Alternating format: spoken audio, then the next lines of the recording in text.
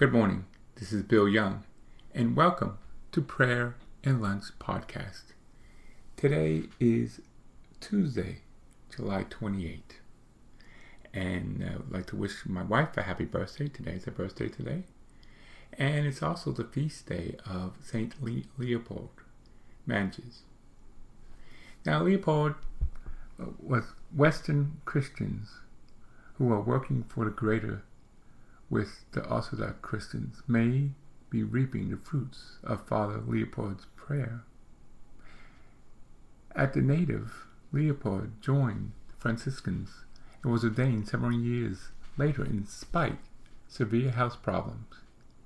He could not speak loudly enough to preach publicly.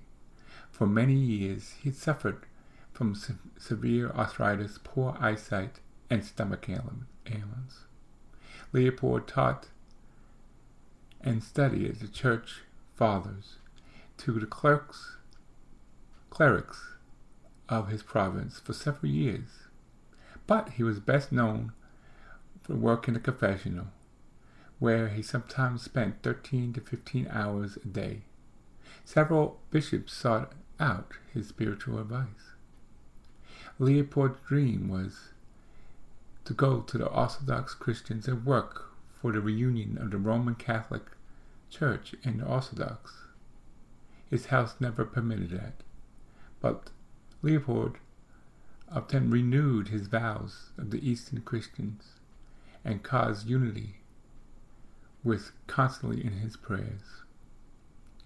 At a time when Pope Pius XII said, "The greatest sin of our time is to have lost all sense of sin," Leopold had profound sense of sin and even the firmest sense of God's grace awaiting human cooperation. Leopold lived most of his life in Italy and died July 30th, 1942, and was canonized in 1982. So we're going to be doing the Novena to Saint Leopold. In the name of the Father, and the Son, and the Holy Spirit. Amen. God, Almighty Father, you made Saint Leopold a rich source of grace for all who had recourse to him. Through his intercession, may we live our lives in love, relying entirely on your will and strong in hope of your promises. Glory be to the Father, and the Son, and the Holy Spirit, as it was in the beginning, is now, and ever shall be, world without end. Amen. God, you showed your almighty power most clearly when you grant mercy and forgiveness to sinners. You made Saint Leopold an outstanding witness for his ministry in the sacrament of reconciliation.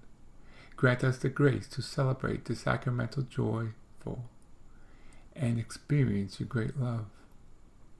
Our glory be to the Father, and the Son, and the Holy Spirit, as it was in the beginning, is now, and ever shall be, world without end. Amen.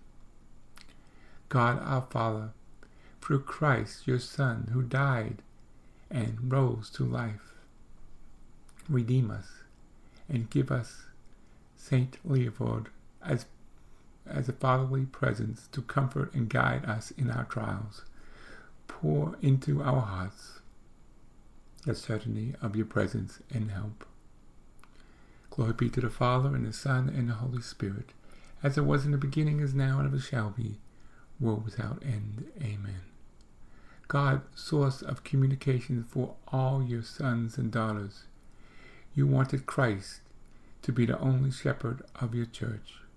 Through the prayers of Saint Leopold and the silent prophet of spiritual experiences, infused your Spirit into us, so that we may pray and give our lives to unity of all who believe in you. Glory be to the Father, and the Son, and the Holy Spirit, as it was in the beginning, is now, and it shall be, world without end. Amen. God, you wanted Mary to be the mother of Christ, and the mother of the Church. You gave St. Leopold a tender devotion to Our Lady. May you know our lives of joy of her motherly protection and love. Glory be to the Father, and the Son, and the Holy Spirit, as it was in the beginning, is now, and shall be, world without end. Amen. God, glorious Lord, Father of life, we entrusted you to love all our hope and prayers. Through the intercession of St. Leopold, look kindly upon your sons and daughters, and hear the prayers that you have inspired in us. Through Christ our Lord. Amen. St. Leopold, pray for us, and pray that we will go to hear and have our sins reconciled with our Lord Jesus Christ. On my personal experiences, and this happened more than once, but specifically the last time I went to confession, it was such a great peaceful feeling that lasted through like the Mass right after that.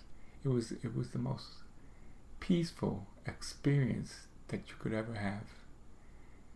I hope and pray all of us out there who, and this is me included, should go to confession and reconciliation more often. But you will benefit. It's a great gift. It's one of the greatest gifts after the Eucharist that the Lord Jesus gave us. And please, go to confession. If you haven't been there in a while, the priests are pretty nice. Matter of fact, the father I had, he says, son, do you know the act of contrition? I said, yes, Father.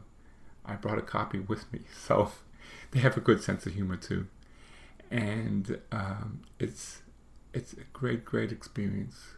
And you're gonna feel how relieved and great. I mean, it's something that you could not explain, but it's something that you should do, and you will benefit. So please do that. And if you have any questions, please, you could email me or tweet me or make a comment. But confession, thank you, Lord, for that gift, and thank you for the gift of our priests that hear our confession. Amen.